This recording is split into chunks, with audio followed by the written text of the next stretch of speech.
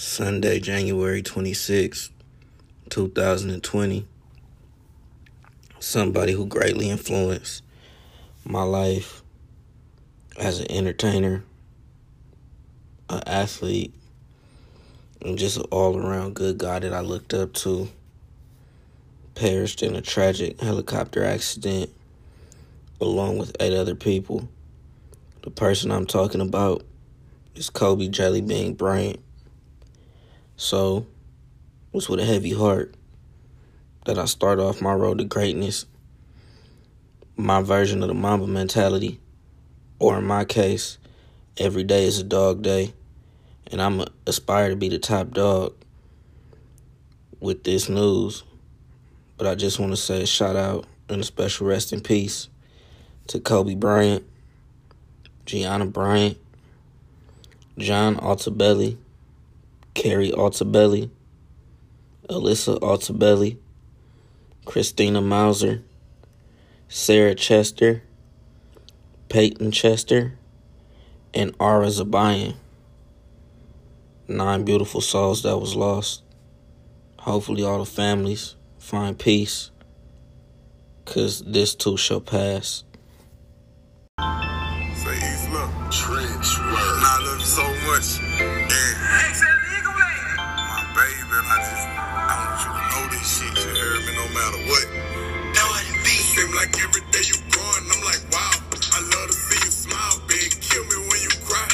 I wish I could hide you from the world, but I know I can't stop none of this pain you about to feel, 'cause I'm not God. Babe, I wish I could be better for you. Better for you, babe. I wish I could be better for you. Better for you, baby. One day I'll be better for you. Better for you, baby. One day I'll be better for you. Better for you. Your mother had you water birth and I skipped out, I was scared. I was afraid to be a failure. Pray my faith to prevail. I came back, you had an attitude. You was young, but you knew. 90 days back in PR, then I decided I'm through. I'm in the streets and I'm slipping. Can't lay down on my children. Went back to jail after your birthday. I went in on a Monday. In compliance with my agent, they detained me from nothing. God must have saved me from something. Maybe myself and my money. I obtained some wealth and quit hustling. Now I'm doing it with music. Safe to say I'm flying smarter by the way I'm raising my daughter. Hope you meet a man that's thoughtful, that remind you of your father. I take as much of your pain as I can whenever you call. Seem like every day you growing, I'm like, wow. I love to see you smile, big. Kill me when you cry. I wish I could hide you from the world, but I know I can't stop none of this pain you about to feel, 'cause I'm not God. Babe, I wish I could be better for you. Better for you, babe. I wish I could. Yo, what up, ladies and gentlemen? It's your main man, the guy, Kenny Chambers, whatever you want to call him. Just don't call me Collect. Right now, you tuned into the inaugural episode of the Heart of a Champion podcast. Right now, what you just heard, that was Better For You by the guy Kevin Gates, one of my favorite artists, a great man in his own right. This inaugural episode of the Heart of a Champion podcast, I'm going to give y'all an insight into who I am, what makes me tick, and how I got to be the way I am. But the way I'm going to do it is I'm going to start off introducing myself to y'all by telling y'all about the special women in my life on this Valentine's Day, and letting y'all know about the women that influenced me to become who I am today. So, diving right in, you know, of course, everybody have a mom, everybody have a dad, your parents got parents, so on and so forth. So, if we starting off properly, it's only right that we start off with my great-grandmothers. Now, my Granny McGee, which is my granny on my dad's side, my great-granny on my dad's side, I should say, probably one of the sweetest people you could have ever met when she was alive. This lady was the epitome of what you would expect of a grandmother, of a great-grandmother. I can't remember her ever having no bad days. I can't remember her ever not smiling. Like, she was always loving, caring, warm, and inviting. And when she was alive, the time that I got to spend with her, I was young. It was like throughout my formative years and my early adolescence. So we just gonna say from maybe like birth to about age like 8 or 9. And I can remember at the time I was living with my dad and his side of the family because my parents were split up. And I never forget, I was a straight A student up to like 3rd or 4th grade in elementary school. And whenever me, my grandmother, and my aunts on my dad's side would go visit my Granny McGee, it was always funny and interesting to me, because even though my granny spoiled me, I guess she didn't want to seem like she spoiled me in front of my great granny. So I would always ask for like extra food or whatever, or a toy or something small and, you know, childlike that was insignificant to whatever we was doing at the time. And my grandmother, my Granny Chambers, which is my dad's mom, she would always tell me no. But then my Granny McGee would like overhear the conversation, and I could just always remember her going, "Go on, Neat, let the boy have it. He'll never cause you no harm. He'll never cause you no problems. Let the boy have it." And it's so funny because my grandmother being a disciplinarian in my life at the time, to see her submit to somebody else who she had to submit to out of respect, it was the most craziest thing. But it also made me like laugh and chuckle under my breath as a little kid, because I'm like, nah, you can't get me. Because I would eventually find out as I got older, but my dad was my great-grandmother's favorite grandchild, just like my dad was my grandmother's favorite child, even though my grandmother may never admit that publicly, but you can tell. And because I, 1, look like my dad, and 2, have the same name as my dad, it kind of puts me in that position where, at least with my great-grandmother at the time, she looked at me a certain way. And as I got older and I was able to reflect on things, knowing that would crack me up. It was literally like the funniest thing in the world to me, because it's like, you never know how much power a name has until you match the power in the name with the power of the reputation, which is why it's always good to carry yourself with respect and treat people the way that you want to be treated. Now, on the flip side, my great-grandmother on my mom's side, aka Nana, I didn't really get to be around Nana like that, because when I was young, I lived with my grandmother on my dad's side, and I was only really around my mom's side of the family on the weekends. But from what I hear, my Nana was an interesting person. I only really have like 2 memories of her. One memory of her, no, I take that back. I have 3 memories of my Nana.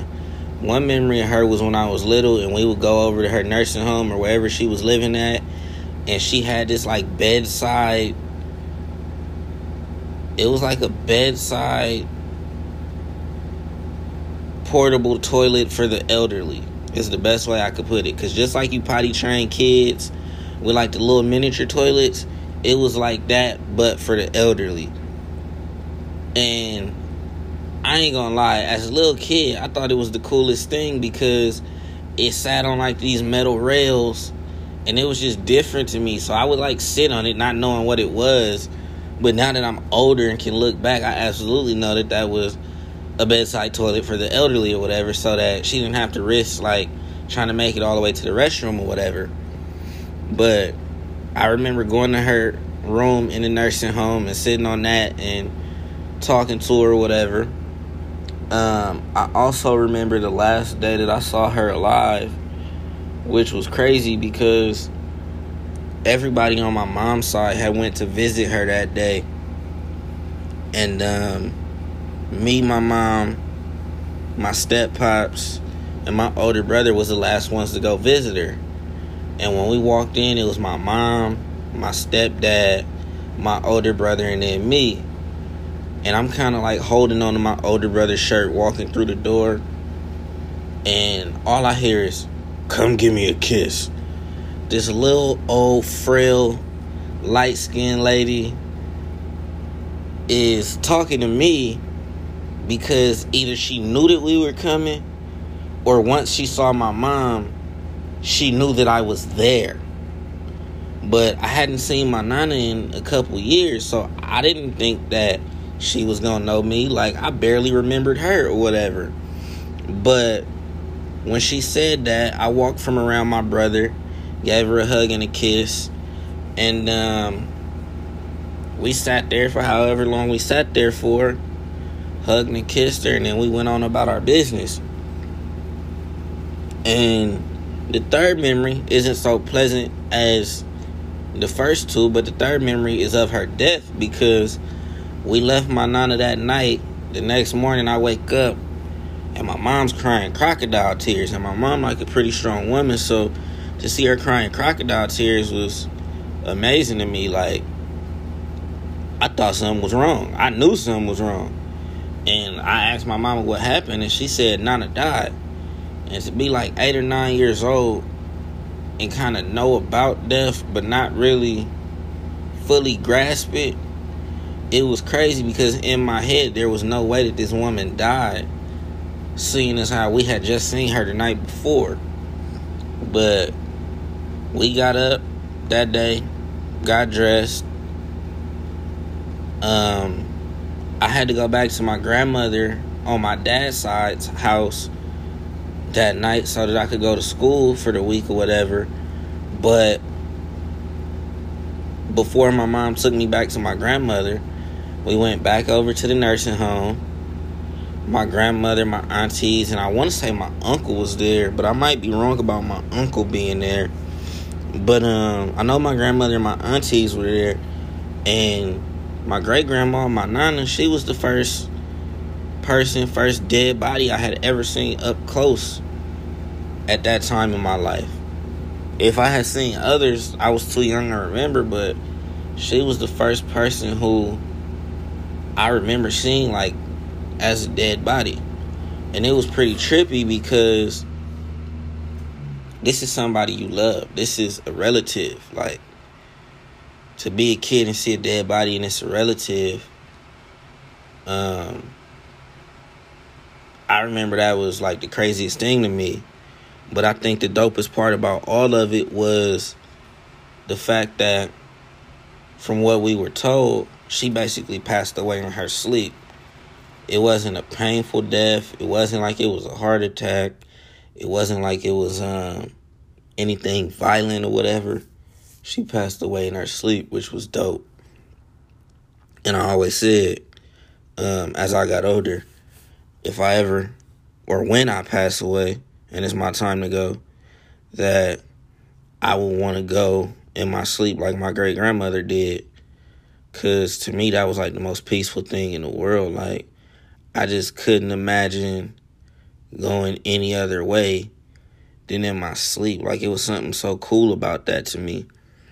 Because, you know, with everything that goes on in life and in the world, shit, I don't know about y'all, but I damn sure ain't trying to go no other way. I mean, we never know how we gonna go, but if I could put my vote in, you know, if I could tap God on the shoulder and whisper in his ear, or if I could call Jesus and tell him put in a good word for me, shit, take me in my sleep. Or at least take me after I've done something I always loved doing. Maybe not eating, though. I don't want to die, like, after eating my favorite food or whatever, but take me in my sleep for sure. Now this is where it's going to get colorful, because now I'm going to talk about my grandmothers. So, I'm going to start with my dad's mom. Better yet, no, let's rewind. One of my favorite comedians, D.L. Hughley, he got this joke from the Kings of Comedy. where he says, your mean grandmama live forever and your nice grandmama die young, basically. And of my two grandmothers, I would definitely say that that's true. Because my quote-unquote mean grandmother, which would be my dad's mom, is still alive at this point in time. And my cool grandmother, or my nice grandmother, which will be my mom's mom, has been gone now for a few years. Now, when I say that my dad's mom is my mean grandmother, I don't mean that she's a mean person. What I mean by that is my dad's mom, my Granny Chambers, being that my parents were split up, I lived with her, my dad, my aunts, or whatever, in the early part of my life. My Granny Chambers was like the disciplinarian. She was from Mississippi in a time where, one, it wasn't so cool for black people to be black people, let's just be honest. And she was also from Mississippi in a time, in a generation, where respect was big and you was gonna mind somebody, as the old folks say. My Granny Chambers raised me that way, if we being quite honest. A child should stay in a child's place, speak when spoken to, be seen and not heard type thing. And for all intents and purposes, I will absolutely give her credit. And, it's just due, it's well-deserved credit, because my grandmother gave me what I needed, or at least the foundation of what I needed to be able to grasp the concept of how to respect my elders. And especially not only respecting my elders, but respecting my elders as far as their different age brackets. Because it's one thing to respect your parents. It's another to respect your aunts and uncles. It's another to respect like general authority figures over your life. It's another thing to respect people of your grandparents' age. But the older and older you get, as far as respecting elders goes, everybody either don't know how to do it, or wasn't taught how to do it the proper way, or flat out common sense just ain't so damn common. But my granny definitely gave me the tools I needed to where I could represent myself and my family properly, being in any room with people older than me, no matter what the age range is. But if we talking about my granny as a person, she's a beautiful woman. To this day, my granny is probably one of the funniest people I know, because my granny grew up at a time where technology was really only like house phones, radios, TVs, and maybe like a couple typewriters or computers. Whereas my era of life, I've gotten to see technology evolve in many different ways, from brick cell phones and beepers to T-Mobile sidekicks, iPhones, iPads, and everything that we have today in 2020. But my grandmother, for the longest, she had an old flip phone. Like, you would have thought she was a drug dealer, because she was not trying to come around to technology at all in any way, shape, or form. But thanks to one of my younger cousins, she now has an iPhone. So sometimes when me and my granny text message each other, she's sending emojis and gifts, and I just get a crack out of my granny finally coming around to technology. Other than our relationship now that I'm grown, when I was growing up, my Granny Chambers was easily probably one of my favorite cooks, because it really was almost like nothing that she could make that tasted horrible. Like, my granny could cook just about anything under the sun and make it taste good. I've never been with my Granny Chambers and had a horrible meal. Other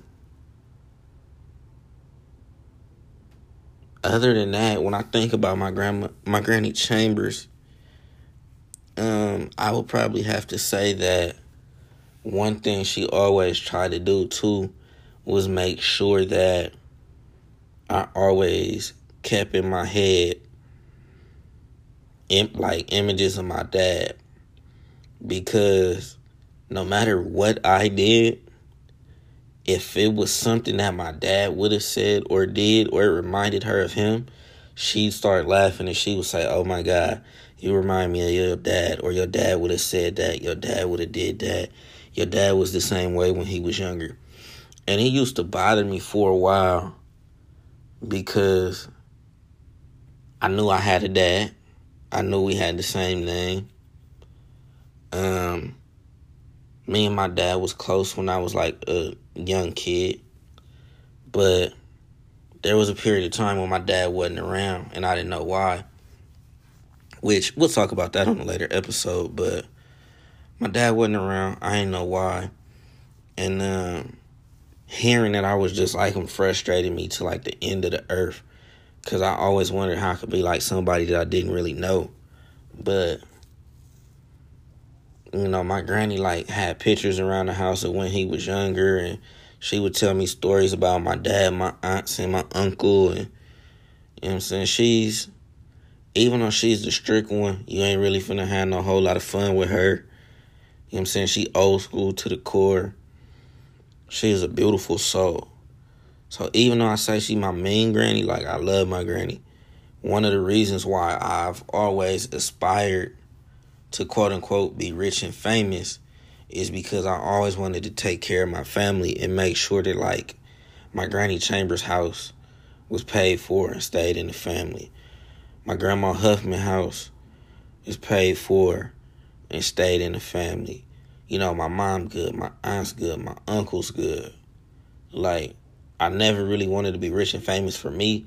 I always wanted to be rich and famous so that my family was straight, because I love my family so much and I just wanted them to be straight, whatever that meant. Now, as an adult, or even as time went on and I got to understand what that meant on a deeper level, it meant that I wanted to secure the future of my family financially for years and generations to come.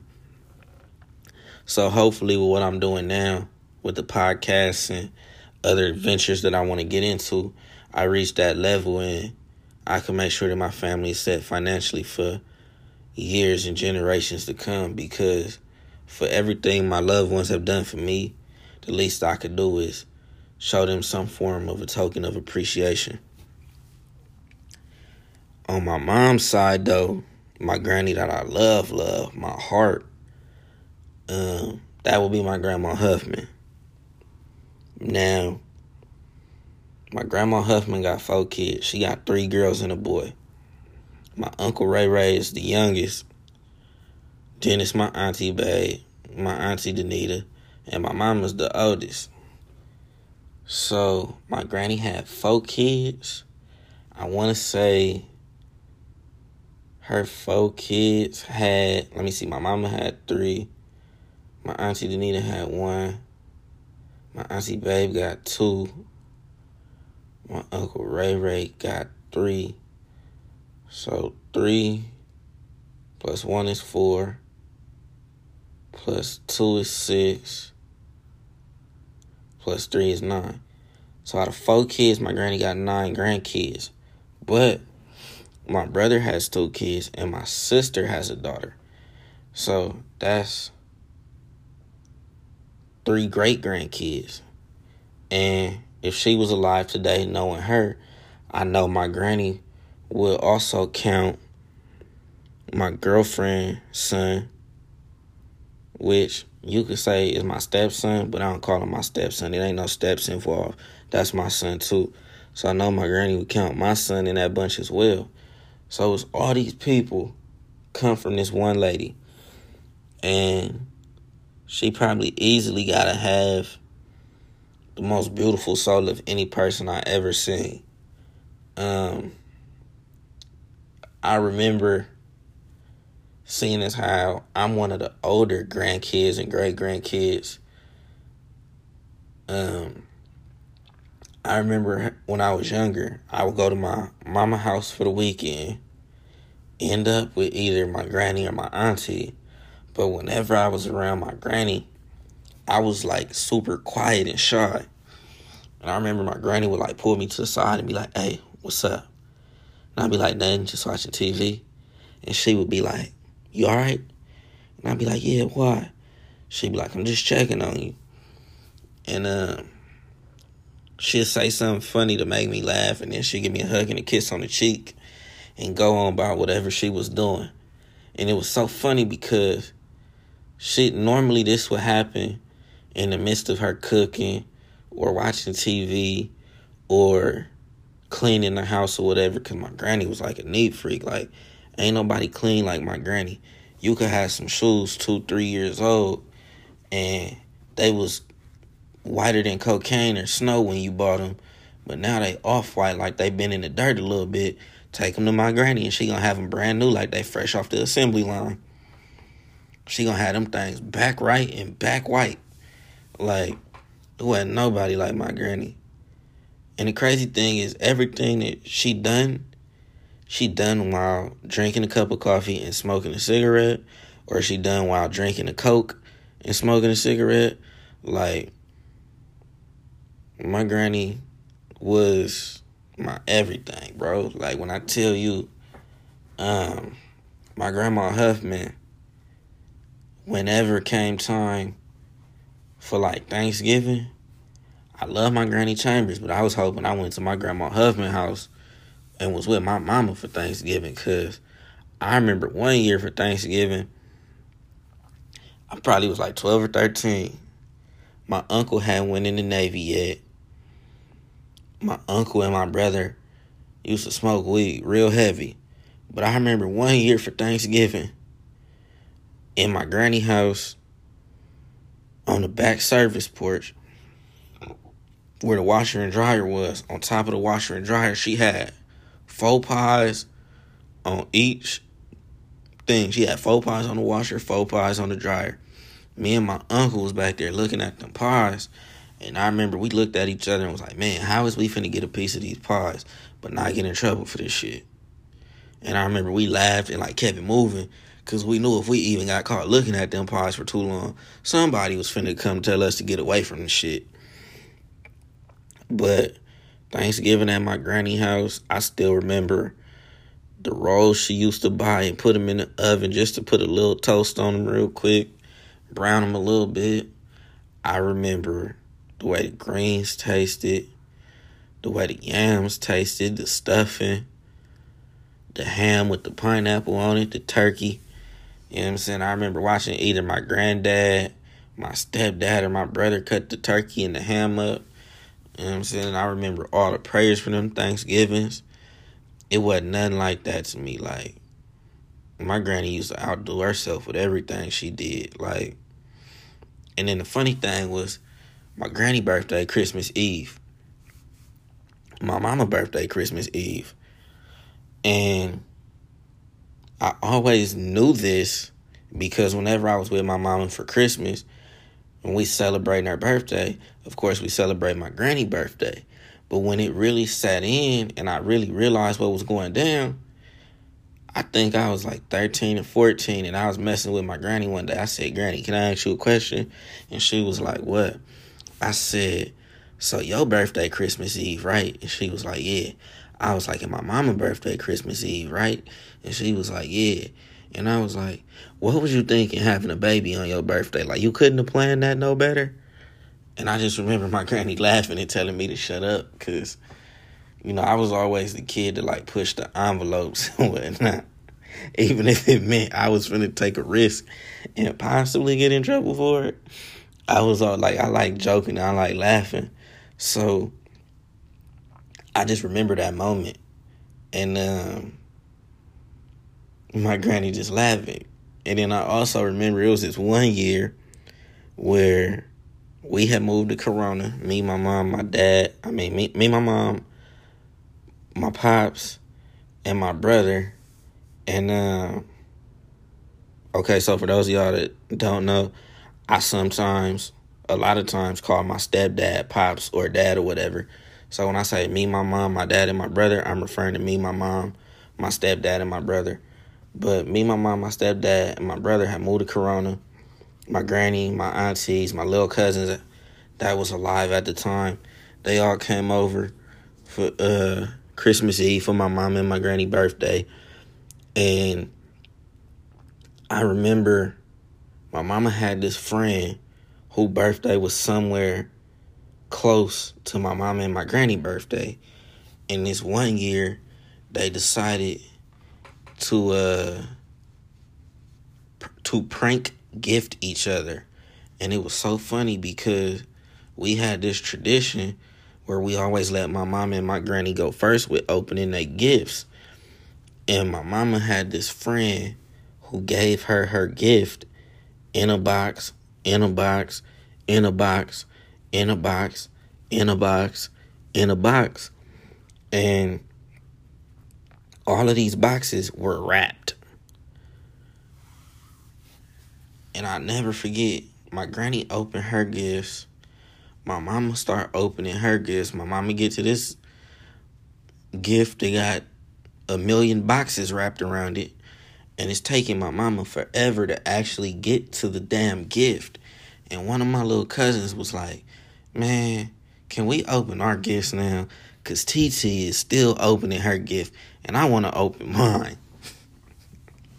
It's like the funniest shit ever. And my granny just like hugged my cousin. And my cousin chilled out or whatever. And then a couple minutes later, eventually my mama finally got to the damn gift. But it was something about my granny where she always had this way of like making you feel special, whoever you were, whichever grandkid, great grandkid, or whoever she was looking at.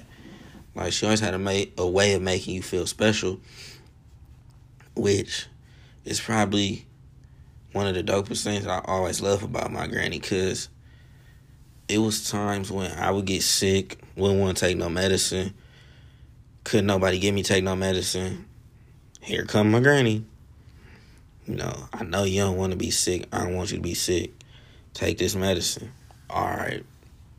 Or the couple times that I ended up in the hospital behind my sickle cell, since I was born with sickle cell anemia. You know, after a while, you be in the hospital enough, you get to taste hospital food. You really ain't trying to go to no damn hospital. There's nothing fun about getting poked with a needle by a nurse that can't find a goddamn vein. There's nothing fun about being in a hospital bed trying to sleep, and all you hear is the machine that monitor your heart going boop, boop, boop. There's nothing fun about that shit. So I never looked forward to it whenever my sickle cell pain got that bad to where I ended up in the hospital. Never looked forward to going, but the one person who could get me to go, unless I was just like in excruciating pain and was ready to go, the one person who could get me to go was absolutely my grandmother. Because I always felt like when it came to my granny just loved me. And that might sound weird, but I always felt like my granny just loved me. Like, I was her favorite person on earth. I don't know why. I probably wasn't. But, you know, I always felt like I was. So whenever my granny would hit me with the, hey, I know you in pain, go to the hospital, please, I would just be like, all right, I'm going to go ahead and go. I'm not finna tell you no. Because I always had this thing, like, I never really liked telling my granny no for nothing. And I don't know why that is, but it was just something about her. I never liked telling her no. I never wanted to let her down or make her disappointed in me or whatever. And it was just something about her. She was like the dopest person ever. Which, ironically, later in life, I was a young man in like my late teens, early 20s. And I was struggling, trying to figure it out, doing the typical like teenage, early 20-year-old shit that you do. And I remember having a conversation with my granny, one day, which would turn out to be the last conversation we had face to face. And she was like, you so smart and so gifted, but what you doing right now, you not living up to your full potential, and I'm disappointed in you. And when she told me that, when she told me she was disappointed in me, that shit broke my heart. And it kind of sent me like into this weird like zone, in the sense that I don't know exactly what my granny thought about me. I don't know exactly what my granny thought about my younger cousin Cameron. I don't know what my granny thought about my mama, my aunties, my uncle, my other cousins, my sister, my nieces, my nephew, none of that. I don't know what she thought about none of them. None of us, really. But I always felt like for some reason my granny worried about me and my little cousin Cameron the most. Like, she wanted us to succeed the most. And when she told me she was disappointed in me, that shit broke my heart. And ever since then, I always tried to live my life in a way that I felt would make her proud. And I remember when she died, it was like the craziest shit. Because at the time, I was living in Houston, Texas with my older brother. And I remember my mama calling me and was like, hey, I need to talk to you. And you know, whenever your mama, hell, whenever a woman, as a young man, whenever your mama or whenever a woman tell you they need to talk, nothing good is coming out of that shit. I don't care what nobody say. So when my mama said she needed to talk to me, I remember in my head, I'm like, shit, what now? Because I felt like it was some shit I did or didn't do that she wanted to get on me about, or, you know, she was just going to hit me with some typical mom shit. And I want to say I was on my way to work at the time. Matter of fact, I know I was on my way to work. And my mom told me that my granny was in the hospital. She had fallen. Some other shit had happened. My auntie came home and called the 911, and they put her in an ambulance and took her to the hospital. And she was in the hospital on life support. And shit wasn't looking too good. And I remember that shit fucked me up. Like, I didn't know how I was finna go to work for 8 hours, and this shit is on my mind. And it was the craziest shit, because my granny is on my mind. The only thing that I could think of is this last conversation that I had with her face to face, and her telling me she was disappointed in me. And then I felt bad and I felt guilty for not calling and talking to her that much after I had moved from California to Texas. And so that shit fucked me up. And it was fucking dumb crazy, because for a week, I'm going to work mad as shit every day. Angry than a motherfucker. The slightest shit is setting me off. Like, to the point where I'm working in a restaurant at the time, and I remember my coworkers would do shit or say shit, and it would piss me off. And you know, when you work in a restaurant, you obviously work around silverware. So I'm like, motherfucker, you finna piss me off. And, you know, if a week is 7 days, probably by like day 2 of this week, like the day after my mama had called me, that was probably when I told like my supervisor, my coworkers what happened and shit. And I'm trying to figure out like if my grandmother gonna live or if she gonna die. And I just remember my coworkers would do shit to piss me off, and I would be sitting there looking at niggas in the face with like this blank stare, hoping that they seen it and hoping that they realized they was pissing me off. Because I'm really looking going, my nigga, you do know there's a knife right there. Like, I fuck your shit up. Like, I'm going through some shit and you want to say some goofy shit, like, that's unimportant. And I just remember being at work, having to, like, walk away from a lot of shit and, like, let things go, because none of that shit was really important. And by the end of this week, I remember my mama called me and she was like, hey, just so you know, we gonna take Granny off the life support or whatever. And this is probably the 1 week of my life where I could legit say I hated my mom's guts, because her timing was the worst. I was either like just getting off of work and she was calling, or I was getting ready to go into work and she was calling and telling me this shit. So it's like one phone call, your granny's in the hospital, we don't know if she gonna make it. The other phone call, we're about to take your grandmother off life support.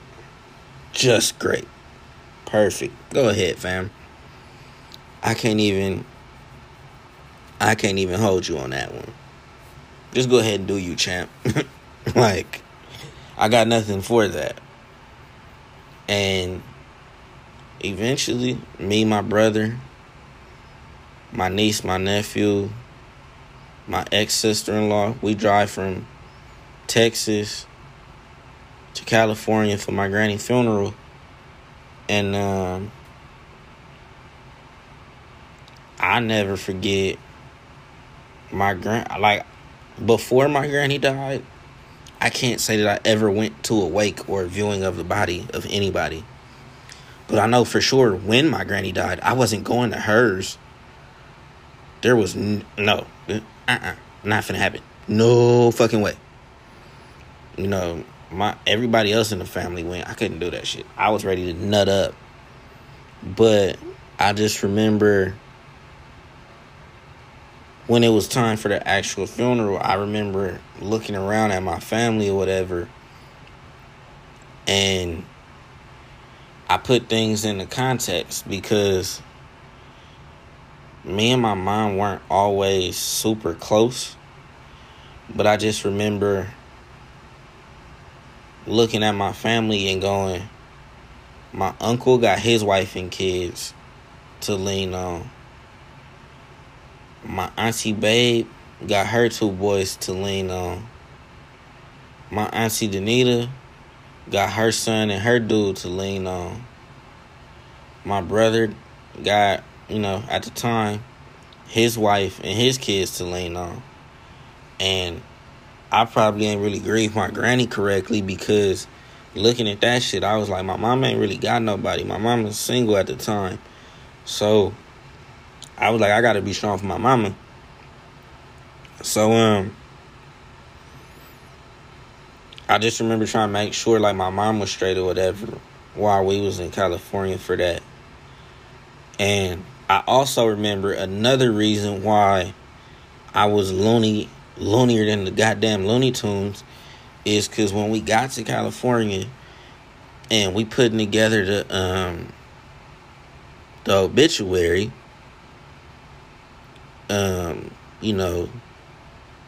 my mama, my aunties, and my uncle, they wrote something for the obituary from her kids. But me and my brother, being the 2 oldest grandkids, and my sister, whatever, even though my older sister is actually adopted, but me, my brother, my sister being the oldest grandkids and shit, like, we had to figure out what we was going to write from the grandkids and the great-grandkids. And ironically, my older brother ended up telling me to write the shit, because when my great-grandmother died, when my nana died, I had wrote a poem and they put it in her obituary. So when my granny died, like I said, my brother was like, hey, you the one that can write, bro. You write raps and poems and stories and all this. You write this from us, and whatever you write, we gonna go with it. And I remember looking at him like, gee, thanks, bro. I didn't want to have to do this shit again, because now I could fully grasp what's going on. When I wrote for my nana, I was like 9 years old. I just wrote a poem about somebody that I love not being here no more. But I'm not fully grasping the concept of death, life, afterlife, and all of that. And I just remember looking at my mama when my brother told me to write the piece for my granny eulogy, for her obituary.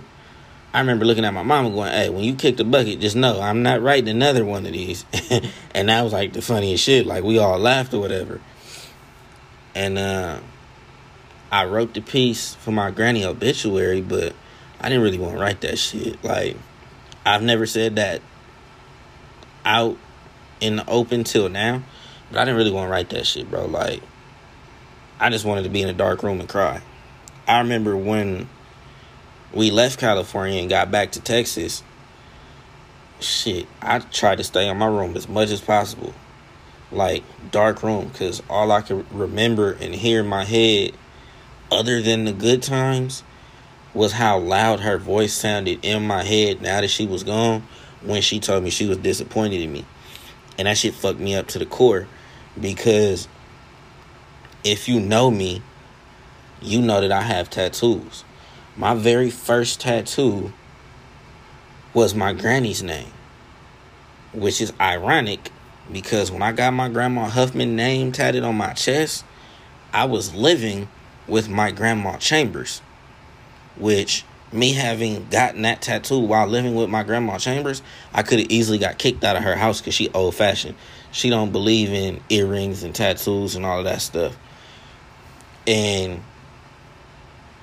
so for my granny name to be my first tattoo, and now my granny to be gone, the only way that I could think of getting over that pain was going and getting tatted. Because by this time, when my granny died, I had 3 tattoos. My granny name was on my chest. I had to wear a strength and a dog paw on my left wrist. And I had to wear honor and a dog paw on my right wrist. Which people ask me all the time, like, what's the significance of the dog paws? And I used to say I got the dog paws tatted just because I wanted to feel extra pain, which is true. When I got the strength and honor on my wrist, I only got the dog paws, like, to feel extra pain and to make it look like halfway manly, so to speak, for lack of a better way to put it. Because I didn't want to just have 2 tattoos on my wrist. I thought people would look at me weird for that. But when my granny died, I went and I got this sleeve tattooed on my left arm, which my granny died, I was 24. But the concept of the sleeve on my left arm came from when I was like 13 or 14. It was a tattoo that I had designed before I ever had tattoos, because one of the people who influenced me to get tattoos, or who I thought was super cool for having tattoos, was Allen Iverson, the basketball player. And he's tatted up, and I always wanted to be tatted like that. And the sleeve on my arm, at the top on my shoulder blade, it says, "And the rose goes too." And then throughout my arm are the names of the majority of the important women in my life, from my great-grandmothers to my grandmother, my mom, my godmother, my aunts, a couple like real close friends, my god sister, one of my nieces, and my goddaughter. And the only thing that sucks about this tattoo for me is that I couldn't fit all of the names and all of the detail that I wanted on this sleeve. So I just had to pick a certain group of people, which is ironic because some people wouldn't have made it no way, but there are some people that should have made it that I had to leave off because I'm not the biggest guy. It's not like I have a 7-foot wingspan and could just fit a bunch of names and roses and detail on my arm. But after my granny died, I went and got my sleeve started. Went and got my sleeve done. It took like 2 or 3 sessions. Probably one of the most painful tattoos I got because of where some of the detail work is, but easily one of my favorite tattoos just because of the significance and the timing of it. Since getting my sleeve done, I've gotten more tattoos, and I actually added to my grandmother's name on my chest and made my chest a tribute to my grandmother, my great-grandmother, and my mama. It's pretty dope. If you ever pay attention to my social media, you'll definitely see that chest piece dedicated to those 3 women. And I know when I got my chest piece done, when it was finally finished, I had told my mom that I got it, but I hadn't been around her without having a shirt on. So the first time I was around my mom and wasn't wearing a shirt, and she realized I got my chest piece done, she was like, "You got more tattoos? Like, are you ever gonna stop?" And I was like, "I don't know." And she was like, "Wait a minute, what do that say?" And she looked close, and she realized, like, I got her favorite Bible scripture on one part of my chest. Then I got a rosary around my neck for my great-grandmother, because my nana was raised Catholic, and my nana is actually one of the few black people buried in a Catholic cemetery back home in L.A. And then my granny, I got her name, but over the top of her name, I have like the continent of Africa with like some details to it, where it's basically calling her my African queen, because I feel like the women in my family are the most beautiful women on earth. Nobody could never call them ugly. And you damn sure not finna call them ugly in front of me, because then it's going to be an issue. But the women in my family are the most beautiful women on earth to me. The women that are my friends, that are close to me, are the most beautiful women on earth to me. My significant other, my girlfriend's the most beautiful women on earth to me. And I'm going to always protect their beauty, their femininity, and what they are, because no matter what nobody say, women take the most shit from the world, but without women, we wouldn't have the world. Let that marinate. We'll be right back with the rest of the podcast. Yo, what up? It's your main man, the guy Kenny. We back right now. So, now I'm going to kind of tell y'all about my aunties. I got 2 aunts on my mom's side, and I have 2 aunts on my dad's side. But on my dad's side, in reality, I have more than 2 aunts. My grandfather on my dad's side had other kids outside of my grandmother, but I didn't meet any of them till I was older. So the 2 aunts on my dad's side of the family that I'll be talking about right now come from my dad's mom and his dad, which would be my grandmother and grandfather, from when they were together. So on my dad's side, you got my auntie Barbara and my auntie Amy. My auntie Amy is like a mirror image of my granny. Like, if my granny say something, my auntie Amy gonna go along with it without question. And if you go against it, my auntie Amy gonna want to hold a grudge. It's like the funniest shit ever. My auntie Amy, in her own right, is a dope person though. She has a beautiful personality. You gotta get used to it though, cause her sense of humor different. Like, her sense of humor broken. Like, my auntie Amy is probably about as funny as a box of sandpaper. Like, but once you get around her and you get her talking about things that like she interested in or something that she passionate about, like, you might learn something. And if you engage her on something that she's willing to engage in, you might, if you're a captivating enough person, you could hold her attention. But growing up, my auntie Amy, like, she was like my mama that wasn't my mama. But she was also like the square auntie.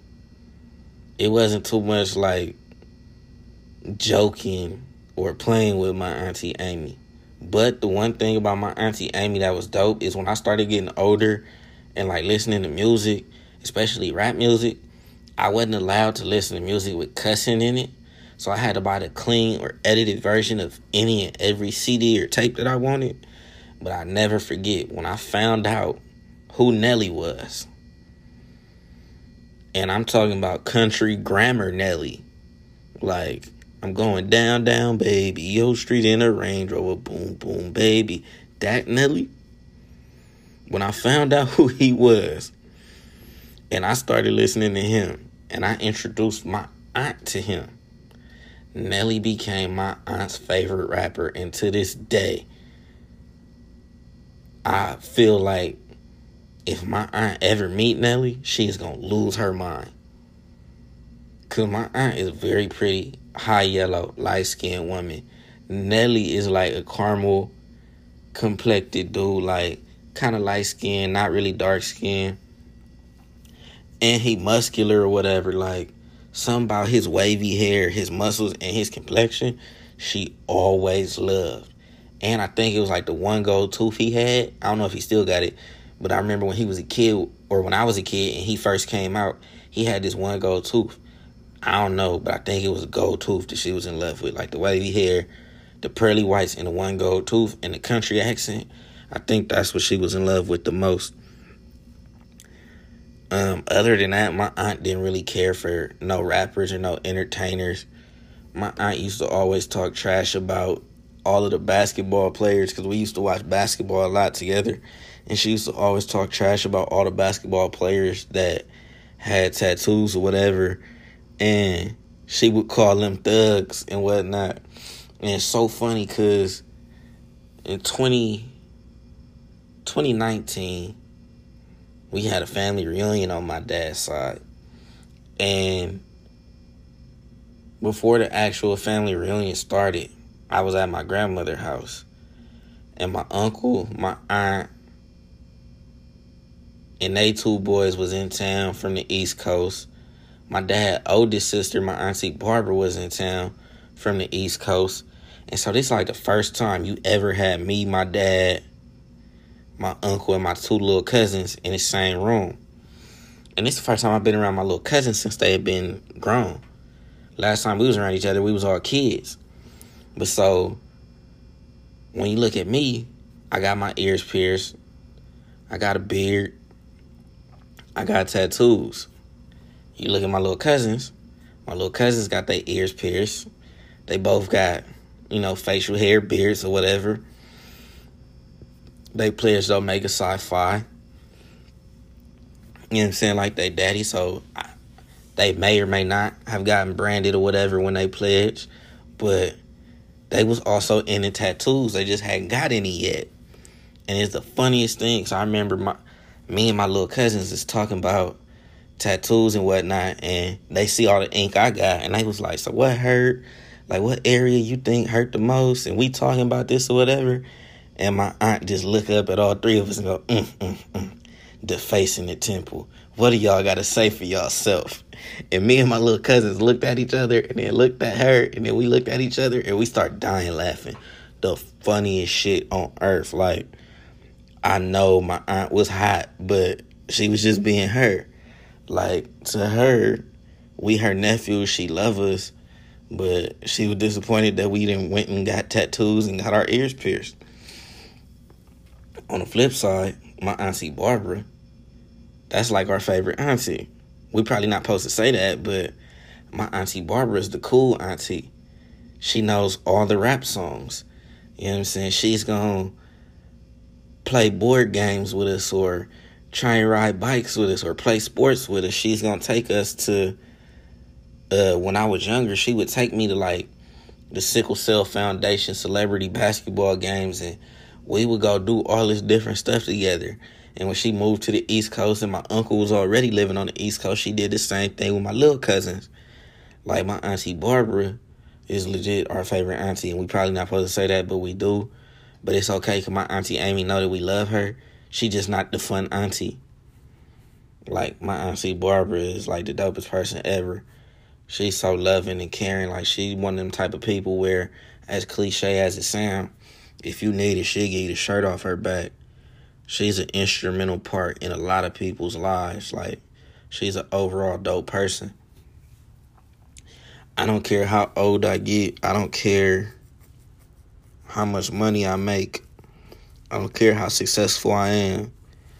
My Aunt Barbara is definitely one person for sure that I could not get brand new with. You just can't. Like, one of the dopest, genuine, most pure souls walking the face of the earth. On my mama's side, You got my auntie Babe and my auntie Danita. I'm going to start with my auntie Danita because it's the easiest. And, you know, if you know my family, you've been around my family, then you going to understand what I mean by this when I say this.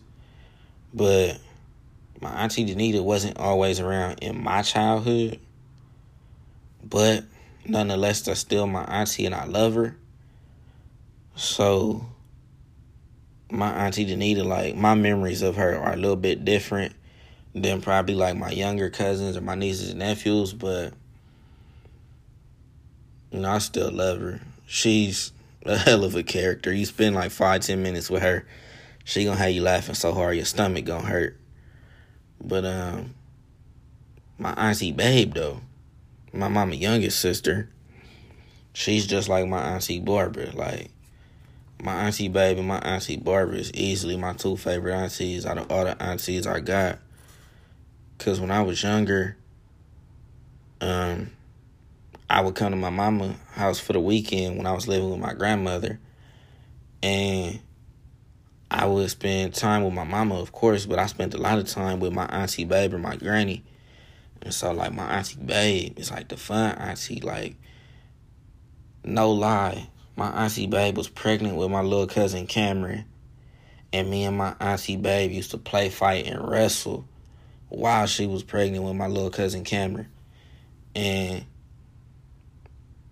she just, like, I don't know how you could be around her and have a bad day. Like, she has an infectious personality. She's kind of like the pit bull of the family. She gonna try and protect everybody to the best of her abilities. She gonna try and look out for everybody to the best of her abilities. Lately, you know, since my grandmother's been gone, I always say that my mom looks the most like my granny, but my auntie Babe acts the most like my granny. Like, my auntie Babe embodies the same spirit of my grandmother. Like, my auntie Babe and my granny is definitely a treasure of the family. There's no ifs, ands, or buts about it. Strong, beautiful black woman, been through a lot in her life.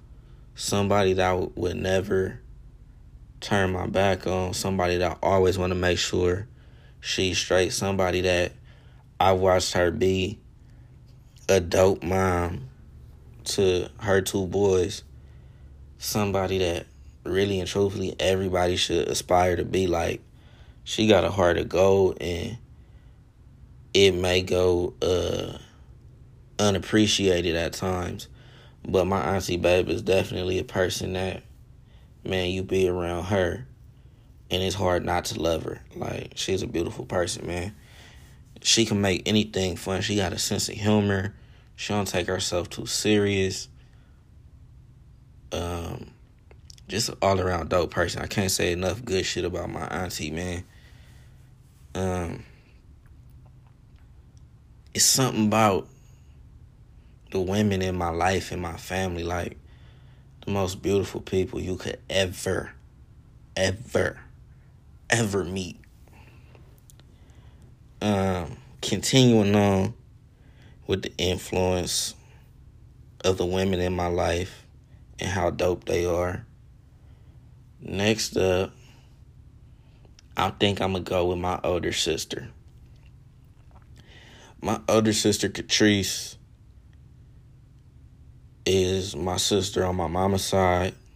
Like I said before in this episode, my older sister is actually adopted.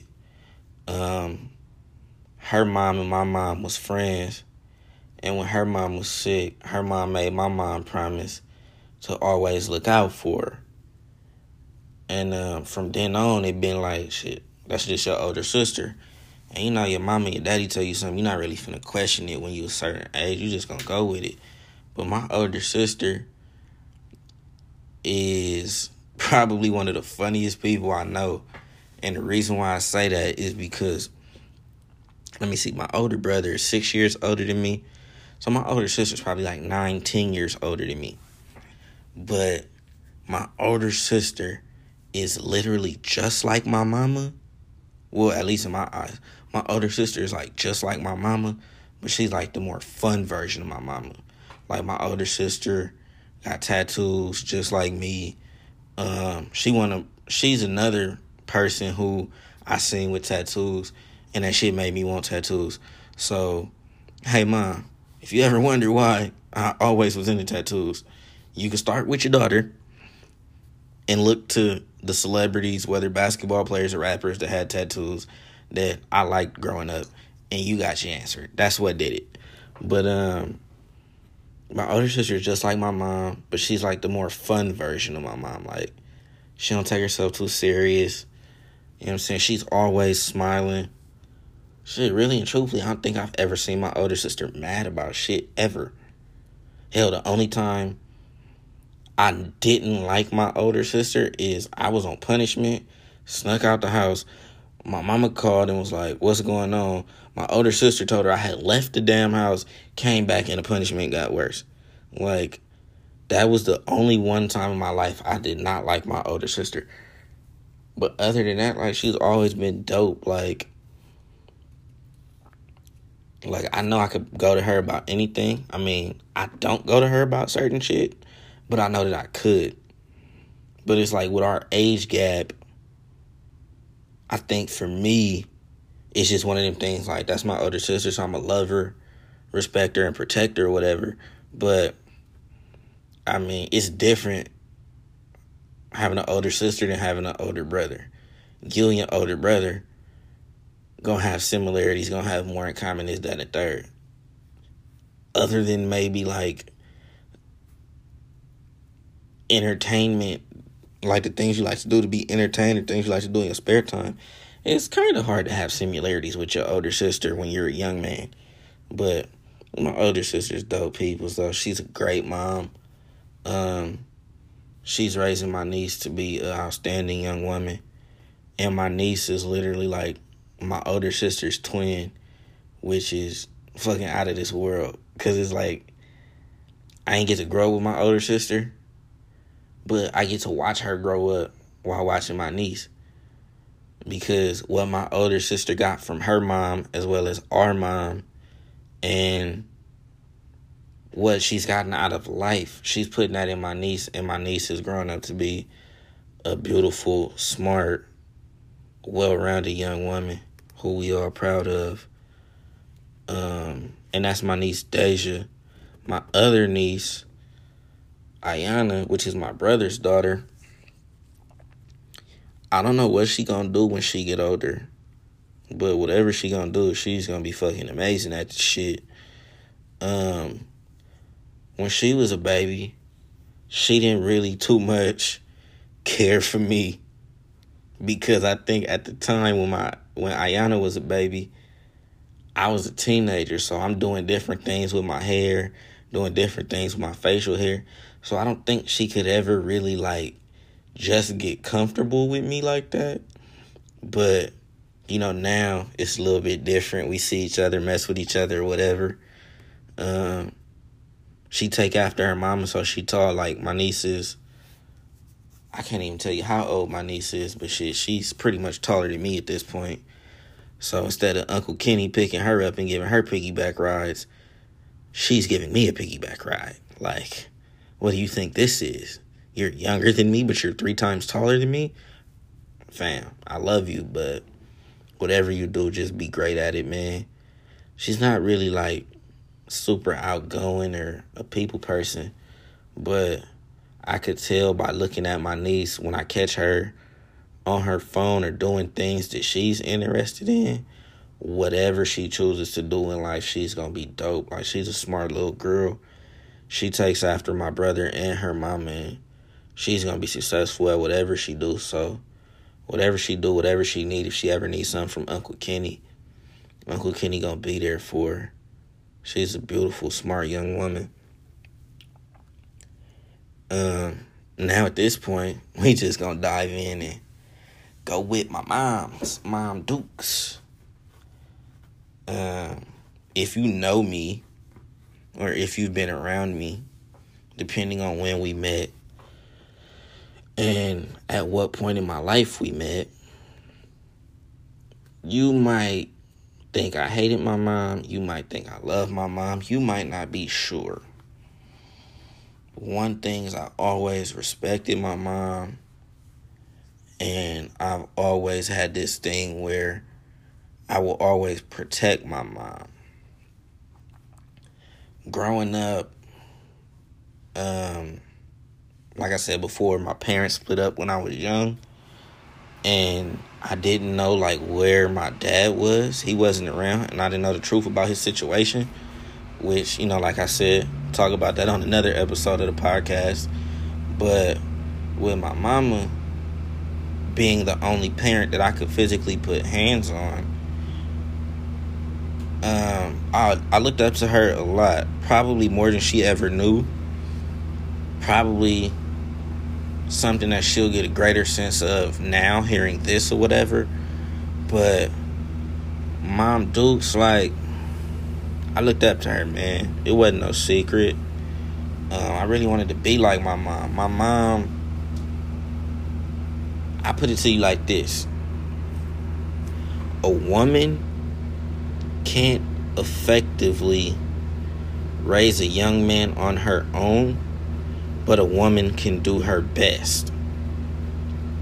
With that being said, my stepdad's been around since I was like 5 or 6, so I don't count or consider my mom a single parent because my stepdad's been around for so long. But my mom's always kind of operated as if she was a single parent because, nothing is promised. Nothing is guaranteed. There's nothing set in stone other than being born and dying to where anything in between is guaranteed.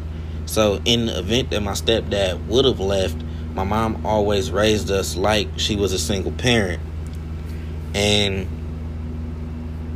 in the moment when I was younger, I would absolutely say it was times where my mom was too goddamn hard on us. But being a young man now and looking back on it, she was only hard on us because she didn't want the world to be that way. Because the lessons that you miss at home, the world gonna teach you. And when the world teach you them lessons, they're not gonna teach you out of love, because the world don't give a fuck about you. The world gonna keep moving with or without you. And my mom did things like showing us her paychecks. And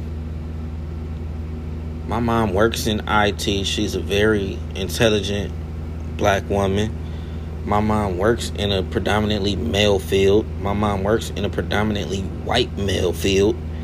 And no matter what, I could always remember my mama showing us her paychecks to show us what it means to be able to sustain a lifestyle. My mama wanted to make sure that we understood the value of $1. My mama wanted to make sure that we understood that for whatever you want in life, you got to get up and work for it. It's not going to be given to you. My mama wanted us to grasp the concept of the fact that nobody is better than anybody else. And as people, we're all equals. But due to the color of our skin and us being young black men, my mama wanted to make sure me and my brother understood that we was at like the bottom of the totem pole as far as society was concerned. To quote D.L. Hughley, it's 2 things that white people hate. One is a great white shark and the other is a young black man. Like, my mama wanted to make sure that we could hold our own in life. I remember my mama teaching us how to cook at a young age, because even if it was only breakfast food or even if it was only something to be able to continue to survive and it wasn't nothing extravagant, my mama wanted to make sure that we was self-sufficient as we could possibly be. I remember, at least especially with me, especially through my teenage years, some of my mama punishments was creative. Like, I would fuck up in school or do some dumb shit around the house, and my mama's making me write 5-paragraph essays, double space, college format, about whatever topic she want me to write about. My mama's making me read and copy shit out the thesaurus. My mama's picking topics for me to research on the computer and write an essay about. My mama's giving me books to read. And I mean, to be honest, that was probably like a gift and a curse, because when I was younger in elementary school, people always told me like I was smart. I grew up hearing I was smart. I grew up people telling me I'm too smart for my own good. And my mama was making me a beast in the sense of she's making me write these essays, read these books, read out the thesaurus. Damn, I'm tongue-tied. But, you know what I'm saying, my mama is like doing all of these things to make sure that, you know, I'm not no dummy. But when you put all that together, and shit was like the perfect storm, because in my head, like, school wasn't a challenge. Because at one point, I remember literally realizing, what's the point of me going to school and doing this work when these answers are in the back of the book, and most of the stuff that I'm learning, I'm never going to use in real life. And I remember realizing that shit young, like 5th or 6th grade. Like, school wasn't a challenge. School wasn't a challenge. School wasn't fun. Like, school didn't really hold my attention, if we being honest. Like, keeping it all the way G, like, I remember me and my mama, like, going at each other, and her disciplining me, and me having an issue with the way she was doing it. And it was all school related. And I used to just be sitting there wondering, like, bro, what is like, you mad about what? Like, most of the classes I'm taking, I'm not finna use. Like, why ain't classes in school geared more towards life things? Like, I wish when I was in school, we had a class about credit, and what credit was, and how to build credit, and how to keep credit, and the different ways you could damage it or repair your credit. I wish we had classes on balancing checkbooks and how to sustain a family or how to sustain a lifestyle. I wish it would have been classes on how to change a tire, how to fix, you know, different issues in the engine of a car. Like, shit I could really use. But instead, I'm in class and I'm learning about some shit that I ain't gonna use. The fuck I'm learning about William Shakespeare for, and knowing about William Shakespeare not finna help me pay my rent when I get older. What is I'm in school learning about, let me see, what used to annoy me? Why am I in school learning about adjectives, nouns, pronouns, and verbs, but I'm not learning how to type a resume? Granted, by the time I got to high school and was about to graduate, I ended up taking a class or having teachers that cared enough to teach me how to write resumes. But, like, overall, just the general consensus, it's a lot of things you learn in school that you're not going to use in real life. But you got to learn it, because the point to learning those things is not what you're actually learning about. The point to learning in school is learning how to be disciplined and apply yourself, which I realized that as I got older. But growing up, like, I didn't care about school. Like, to be honest, I had 2 dreams growing up. One was to either be an athlete and play pro football, even though I didn't know how my sickle cell would factor into that.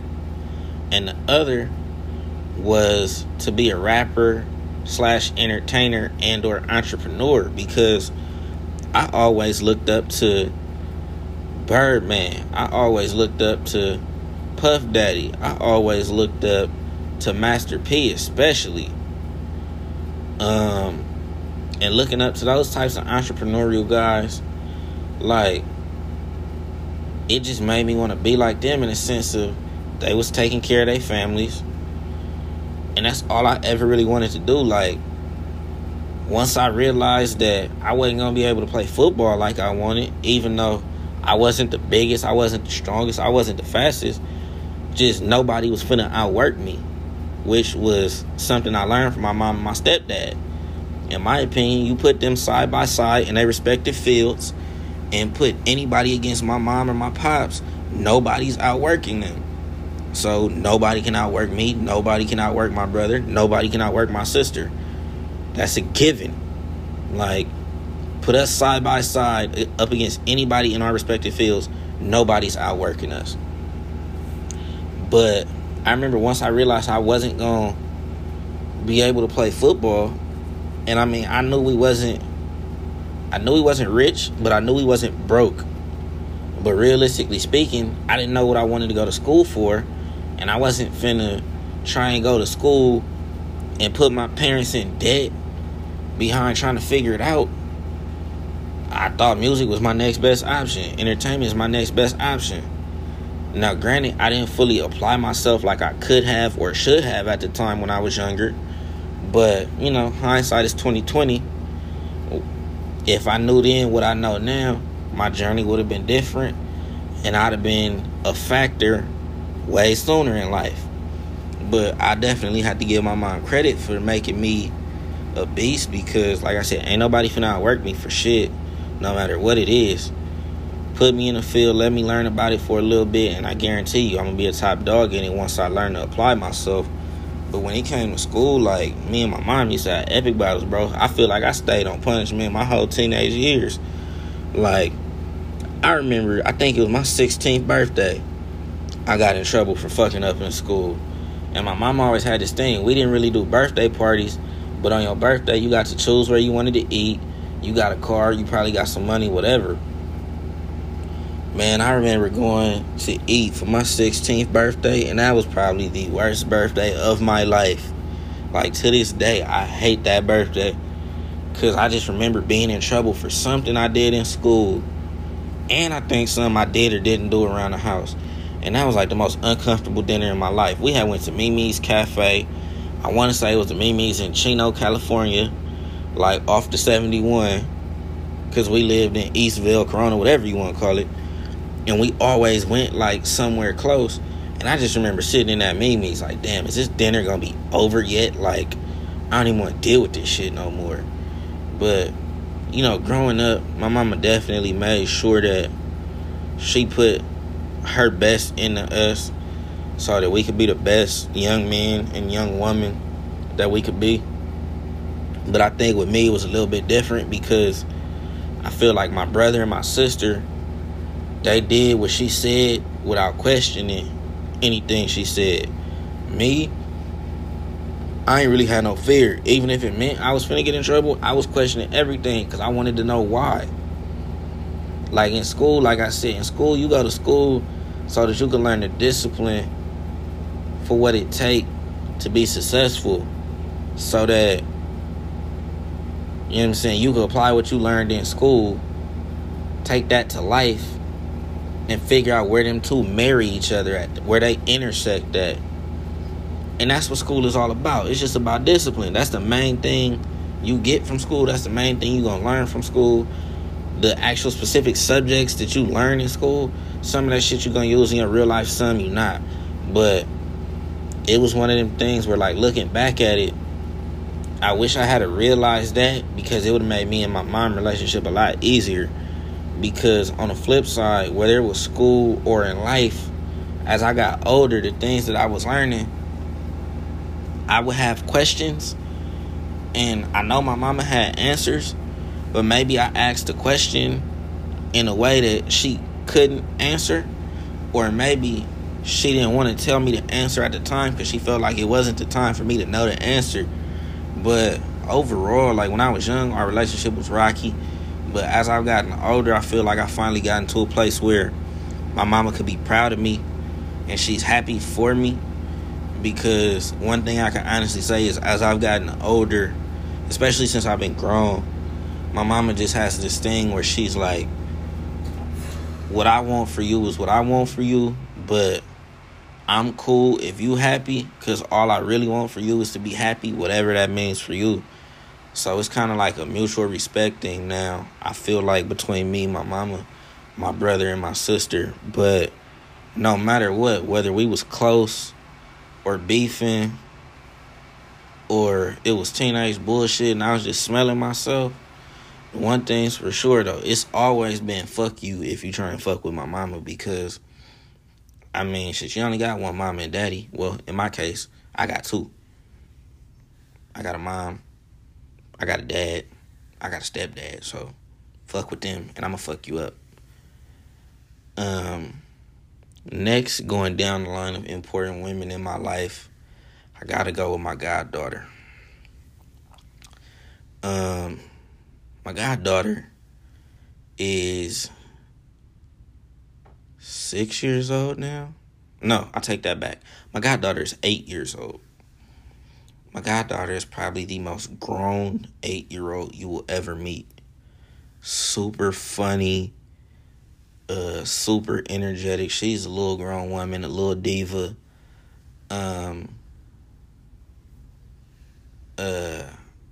I don't even know where to start with my goddaughter. I look at my goddaughter as if she's my daughter.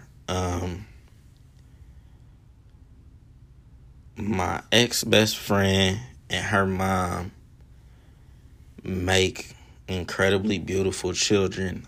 I will definitely give them their credit for that.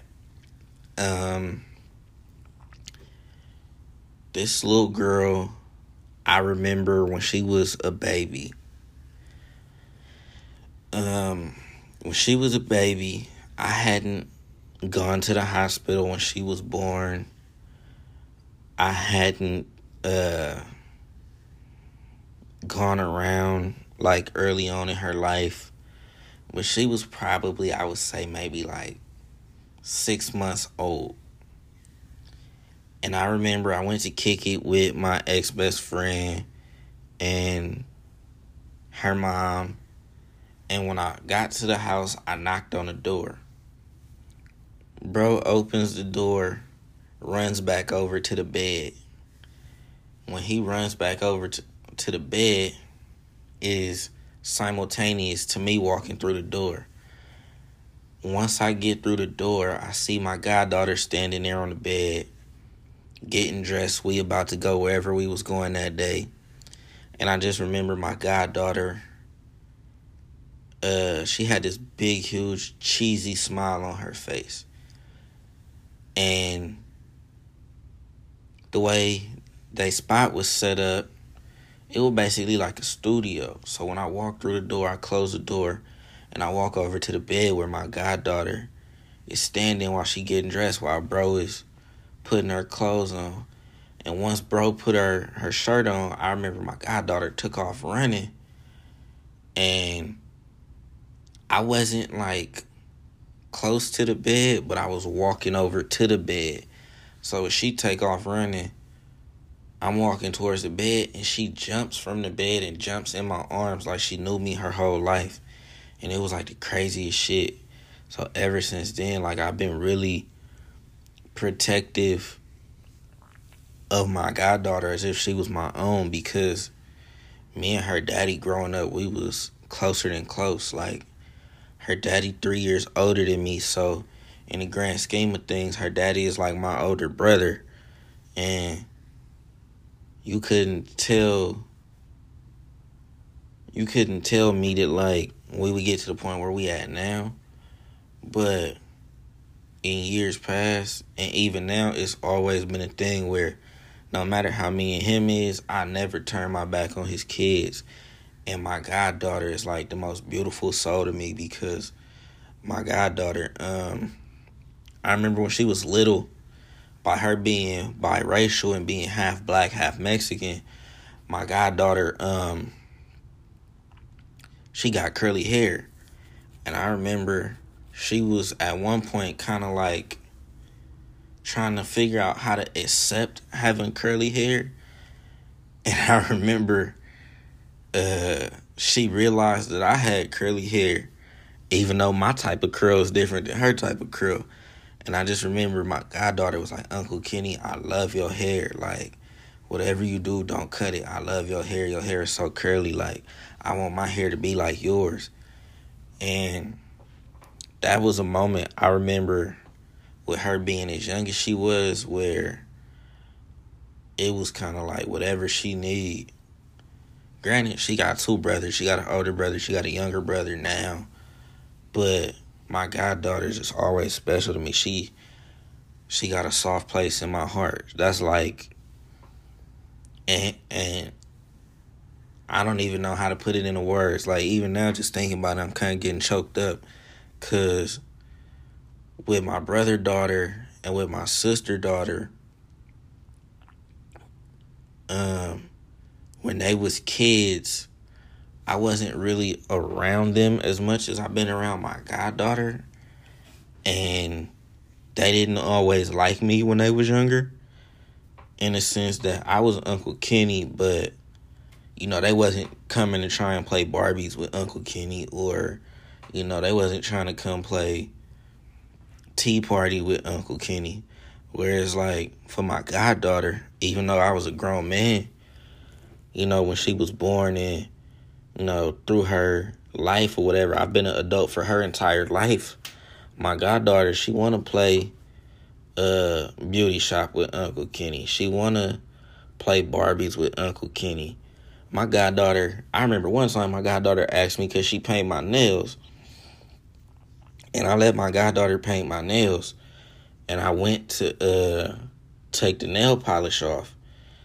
And I remember this was like when me and my girlfriend first got together years ago, before we had ever even broke up with each other or anything like that. I remember my girlfriend and my goddaughter mom, and they was like, you know you can't take that nail polish off. And I was like, shit, like hell, I'm finna take it off right now.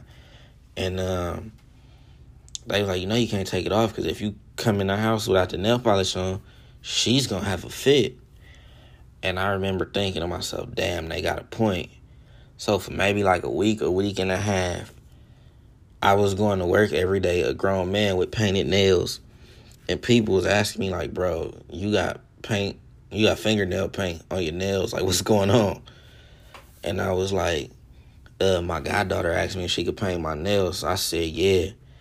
And, you know, I'm not taking it off till it like wear off, basically. And so everybody with kids, like, they got it. The people that didn't have kids was like, wow, that's a bit much, but okay. And I just remember, like, it meant the world to my goddaughter that I let her paint my fingernails. But yeah, like, that's my baby, though. Like, she could do no wrong in my eyes. And I think she know that no matter what happens or what go down in her life, Uncle Kenny always got her back. So my goddaughter's like super dope to me, man. Whatever she do when she get older, I know it's gonna be big. Cause even though she's a little girl now, she got a super big personality. And when you see her wheel turning, so to speak, when you could tell her brain is working and she's up to something, whether it's good or bad, you know that it's gonna be entertaining. So I can't wait to see what she become when she get older, and I can't wait to see what our relationship evolve to, because that's my baby, man. Like, to this day, if she hear my voice or if she see me coming, she's gonna take off running and come jump in my arms like she a little kid. And it's like the funniest thing, but it's the dopest feeling, because one is dope as a human to know that another human loves you or cares about you, but to see the excitement in my goddaughter whenever I'm around, when she hear my voice or see me coming, like, there's nothing like that. I think the only thing that rivals that is probably like my son. Like, ever since me and my son met, he been attached to me at the hip. I can't go too many places without him following. I can't go too many places without him, like, mimicking what I'm doing or whatever. But, I mean, that's my son. It's different. He's going to be just like me, no matter what, in the best ways. Because I'm going to make sure that he only gets the best of me. Because the worst of me is behind me. I've already lived through that. And thankfully, he wasn't around for it. But between my son and my goddaughter, like, them the two people that they make me smile the brightest, probably, because I know the love that comes from them, like, it's unconditional. And my goddaughter, I mean, I know my son love me. I know he look up to me. But my goddaughter is something about her to where it's like, she's special. She'll always be special to me. My son, on the other hand, that even though he's not a junior, even though he's not biologically mine, that's little me. That's my mini me, man. He's going to be epic in his own right. This is probably my favorite human on the face of the earth. But to close out this episode of the podcast, now it's time to talk about my girlfriend, my son's mom, the woman that made me a dad.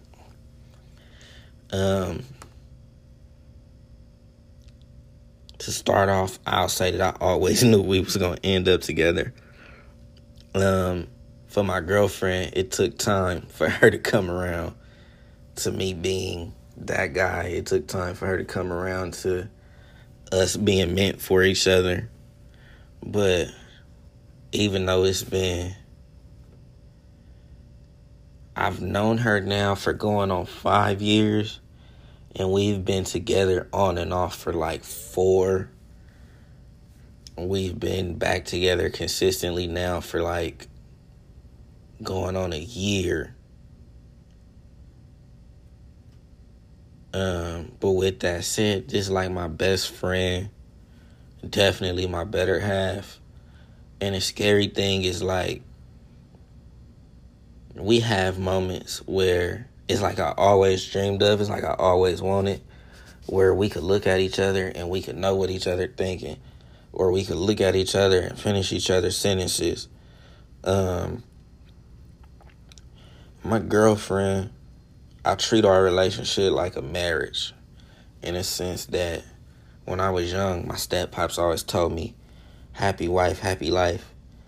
And even though me and my girl not married, at least not yet, happy wife, happy life also applies to girlfriend-boyfriend relationships as well. Like I said, she like my best friend, my better half. She definitely completes me. Her having a son never scared me off. Her not always having her son with her never scared me off. Because I always knew, like, we would be together. And I know eventually that we would get my son back. The situation behind that, I'm going to talk to her. That might be an episode of the podcast down the line. But I definitely got to give my girl credit for making me a better man. I always knew that there was greatness within me. It was just a matter of how to get it out of me and how to execute it. My girlfriend has been a great source of motivation, and she has also been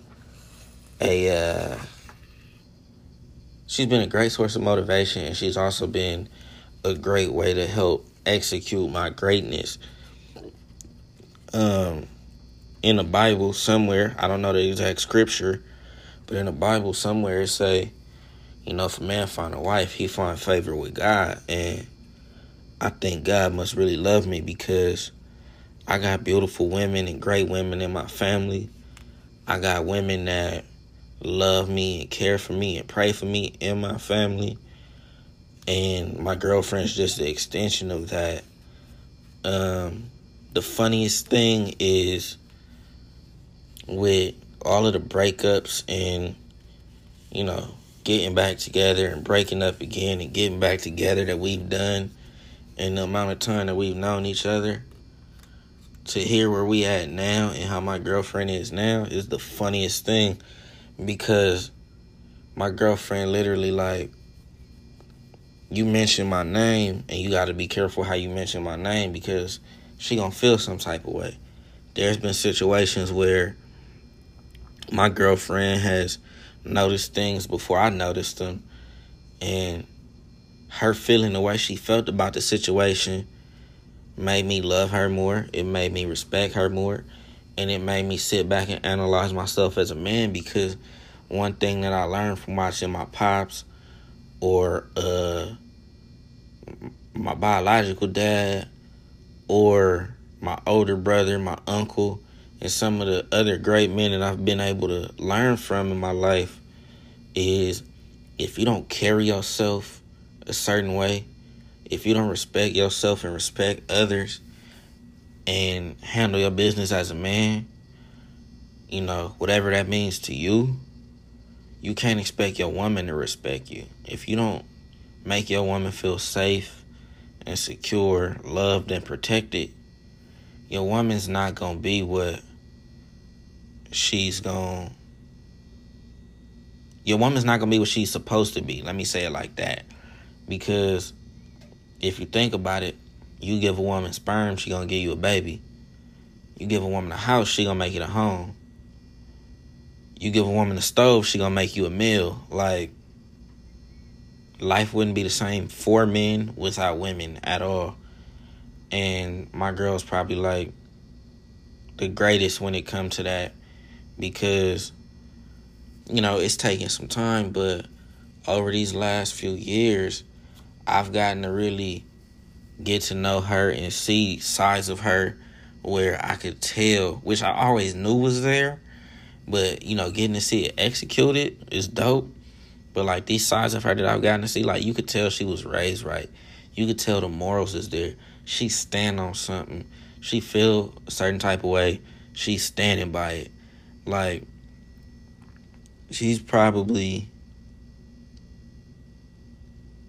My girl is probably the walking, living, breathing embodiment of my mom, my Granny Huffman, my Auntie Babe, and a little bit of my Grandma Chambers. In the sense of all those women combined, loving, caring, stern, very intelligent, all of them. Sense of humor, great cook. My girlfriend's just a dope person, a beautiful woman. I don't think that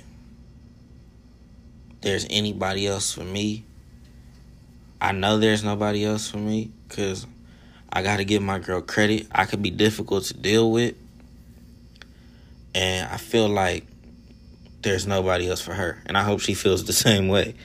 I honestly feel like we was meant to be together, because you can find somebody that, like, I could find somebody that look better than her. I could find somebody that do any and everything better than her. She could find somebody that look better than me. She could find somebody that do any and everything better than me. But with that being said, there's nobody that's going to do for us what we do for us, like how we do for us. It won't be the same. That woman is my right hand. She my heart. She my better half. And whatever the future holds for us is nobody that I would want to do it with more than her. Like, I've been in other relationships. I've been in other good relationships. I've been in a bad relationship. This is probably the most mutual, most reciprocal relationship that I've ever been in. And I think what helps it is having a son and knowing that he needs stability, and, you know, he deserves a 2-parent household, even though I'm not his biological dad.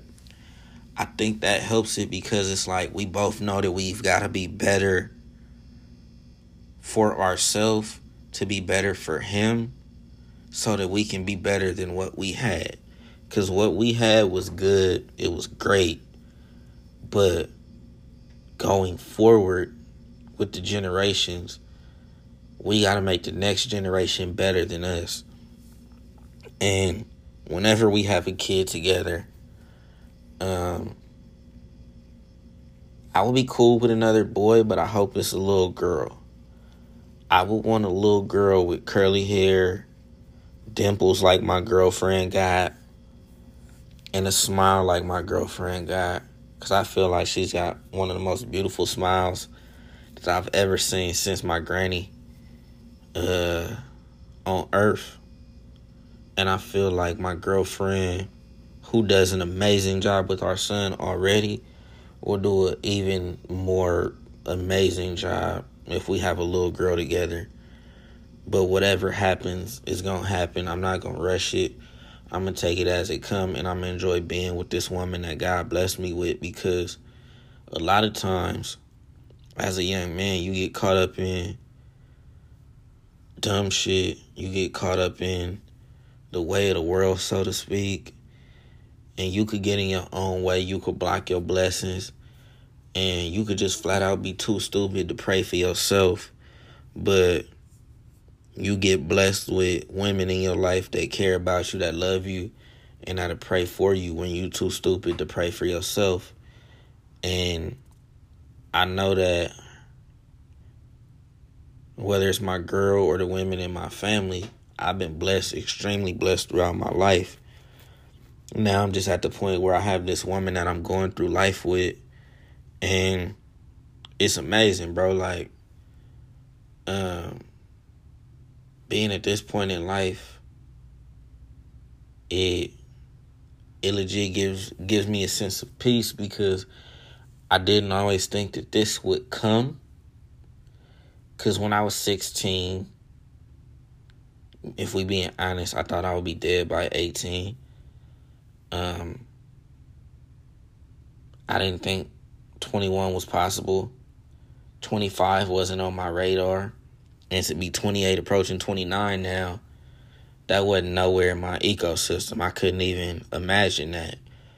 But now that I'm 28, about to be 29 in a couple months, I can't wait to be 50, 60, 70 years old, because I have a woman who is amazing. I remember the first time my girlfriend ever made me lunch for work, and she put it in a styrofoam container like you would get from a restaurant, and she drew a happy face on this shit. And that was like the dopest thing to me. That was probably like one of the best gifts anybody ever gave me. I remember the first time we went on like a real date where I paid for the shit.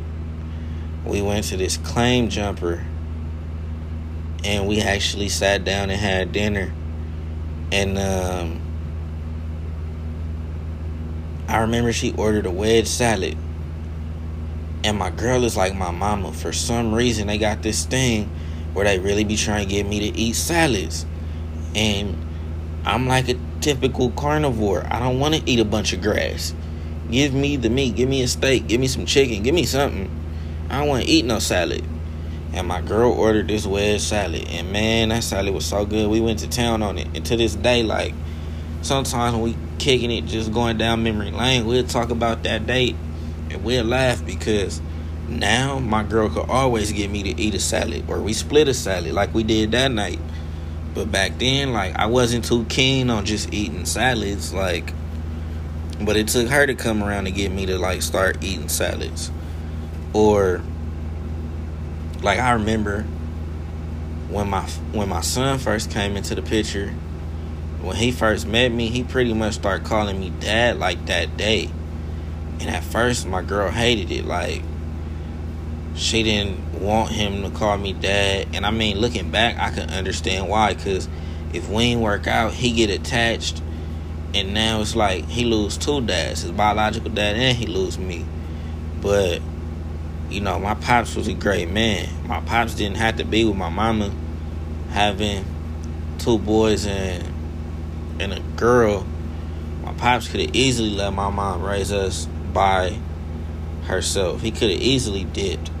But Pops was around and he helped raise 3 kids he ain't had to raise. And so for me, like, dating other girls with kids, but more specifically dating my girl, like, I wasn't finna dip just because she had a kid. And then when he started calling me dad, it was like I definitely couldn't dip then, because that would be letting him down. And like I said before, like, my son's been attached to me at the hip since we've met. And it's just funny now, years later, to watch him move around and do certain things and see bits and pieces of myself in him and see where we're super similar and super alike. And it's just like, if you didn't know the situation, you would never know he's not biologically my son. But more importantly, watching my son and how he is with his mom, and watching how he is with his mom because of how he sees me be with his mom, is probably one of the dopest life experiences ever.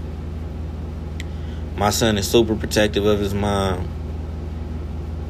super loving, caring, and playful. He probably gets the playful shit from me, because I can absolutely tell when me and my son get on my girl nerves. Sometimes we just keep going and pushing her buttons, because eventually she gonna laugh and like get over it, or she gonna like hit us with a pillow and tell us to shut up. But it's a super dope thing, because one thing my son does now, you know, thanks to technology, when we be FaceTiming or whatever, me and my son could be talking and I could be helping him with homework if I'm not home, or we could just be talking on FaceTime just in general, and my son would be like, "Hey Dad, you want to see my mom's beautiful face?" And it's so funny to me, because I guess now he's heard me call her beautiful or tell her she was beautiful so much to where now that's ingrained in him, and his mom is the most beautiful woman in the world to him. And that's dope. Like, I always want him to keep that and want them to foster that energy between each other. And I want to be a part of fostering that energy between them. And to see the smile on her face, like when my son says that, is amazing. To see my girl smile, period, is amazing. Her story and how she grew up and where we at now is amazing. Like, I can't wait to see what the next 10, 20 years is like, because, you know, the women in my family shaped me and molded me to be the man that I am and the man that my girl loves. But my girl is shaping me to be something even better for her, for my family, and for the world. So as the success comes, when it comes, however it comes, I know that it's only because of my girl and the women in my family that I will legit be someone that the world will love and respect. And it's going to be a beautiful thing to see it blossom, because no matter what, as stubborn and, you know, dominant and aggressive personalities as me and my girl have, the one thing that we bring out of each other, but she definitely brings it out of me more, is loving and caring and being compassionate towards other people. I will definitely give my girlfriend credit for making me care about other people on a deeper level than I ever did before. For a long time, I was selfish and only really cared about, like, maybe myself and my Granny Huffman, and maybe, like, my mom or my aunties, like my Auntie Babe, my Auntie Barbara. But my girl definitely has me at a place where I care about everybody, at least everybody that's around me, for sure. And I want everybody around me to be, you know, happy and whatever that means for them. I know it may not always be attached to me, but whatever happiness is for the people around me, I want them to have that. And my girl is a large part of that. She's a beautiful soul. She's a beautiful young woman. And, she deserves the world, and I'm going to give her that. But with that being said, it's episode 1 of the Heart of a Champion podcast, dedicated to the lovely ladies in my life. And for those of them that hear this episode of the podcast, I hope they love it. I hope I did them justice. I hope they proud. To my 2 great-grandmothers and my grandmother that's no longer here, I love you. I miss you. Can't wait till I can see you again. To my mama, I love you. Thank you for what you groomed me to be, and your hand in the person that I am today. And last but not least, to my girlfriend, I love you. And I can't wait to marry you one day. And I can't wait to see what the next 20, 30 years of life has in store for us, and the family that we building together, and where that's going to take us. It's your main man, Kenny Chambers, a.k.a. the guy Kenny. I'm signing out. Peace, love, and a whole lot of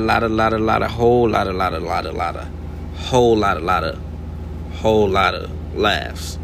Because remember, life ain't worth living if you ain't laughing.